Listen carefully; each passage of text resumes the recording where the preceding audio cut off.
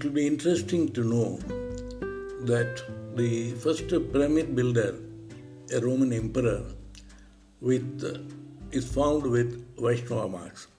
Surprise? Let me elaborate. The Mitanni kingdom are the ancient people of Mesopotamia.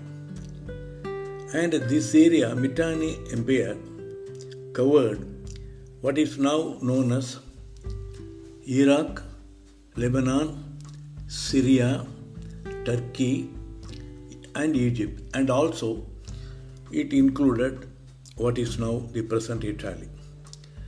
And these Mitanni people were the ancient people of Egyptians.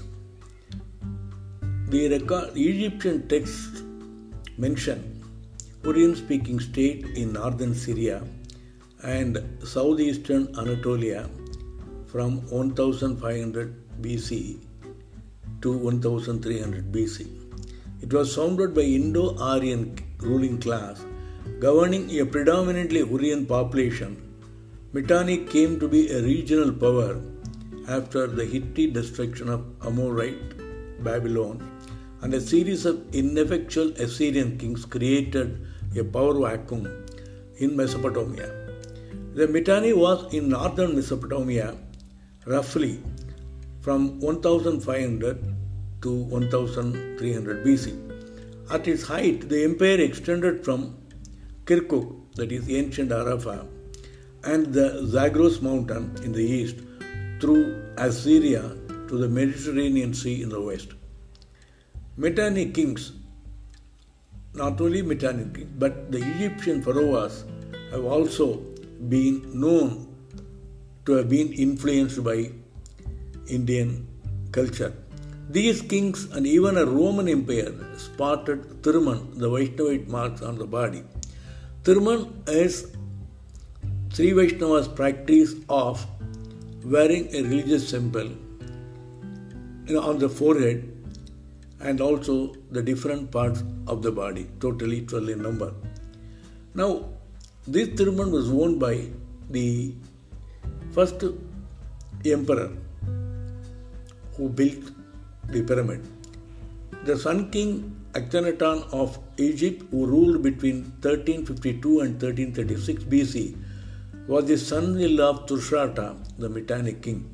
The name Tushratta has been recorded in the Hittite cuneiform script. Tushratta is recognized as Dasratha, father of Sri Rama. And it is also a suggestion from other scholars that the name Tushratta could be different and could have sprung from the word Tve Saratha, meaning one who has splendid chariots, a name which is attested in the Rig Veda. And Dasaratha is also known to be a master of running chariots. Quote, the first Mitanni king was Sutarna, meaning good son. He was followed by Bharatarana or Paratarana, great son. Parasuktara, ruler with axe. You can recall Parasurama here. Sautashtar, Sauksatra, son of Suksatra, the good ruler. Arthadama, which means abiding in cosmic law. Son, Tushratta, that is Dasaratha. And finally, Mativas. This can be found in Mativaja, whose wealth is thought, during whose lifetime the Mitanni state appears to have become a vassal to Assyria. And the source is Subhashkak, who traces the Arna syllable in the names of the kings to Arani, meaning sun. Athenian, Surya, and Rig Veda, Professor Subhashkak. He quotes thus, a number of Indo-European sounding words have been identified in the cuneiform documents of the Mitanni kingdom. In addition to nouns and adjectives with parallels in Sanskrit, in the Surian-speaking kingdom had kings with Indo-Aryan names, and two documents even list main god of the Aryan Indian pantheon. Source of this information is about the Mitanni Aryan Gods, Journal of Indo-European Studies uploaded in Academia edu, and Mitanni Indo-Iranians of Asia Minor from heritage.com. If you can read more details at my site ramanisblog.in.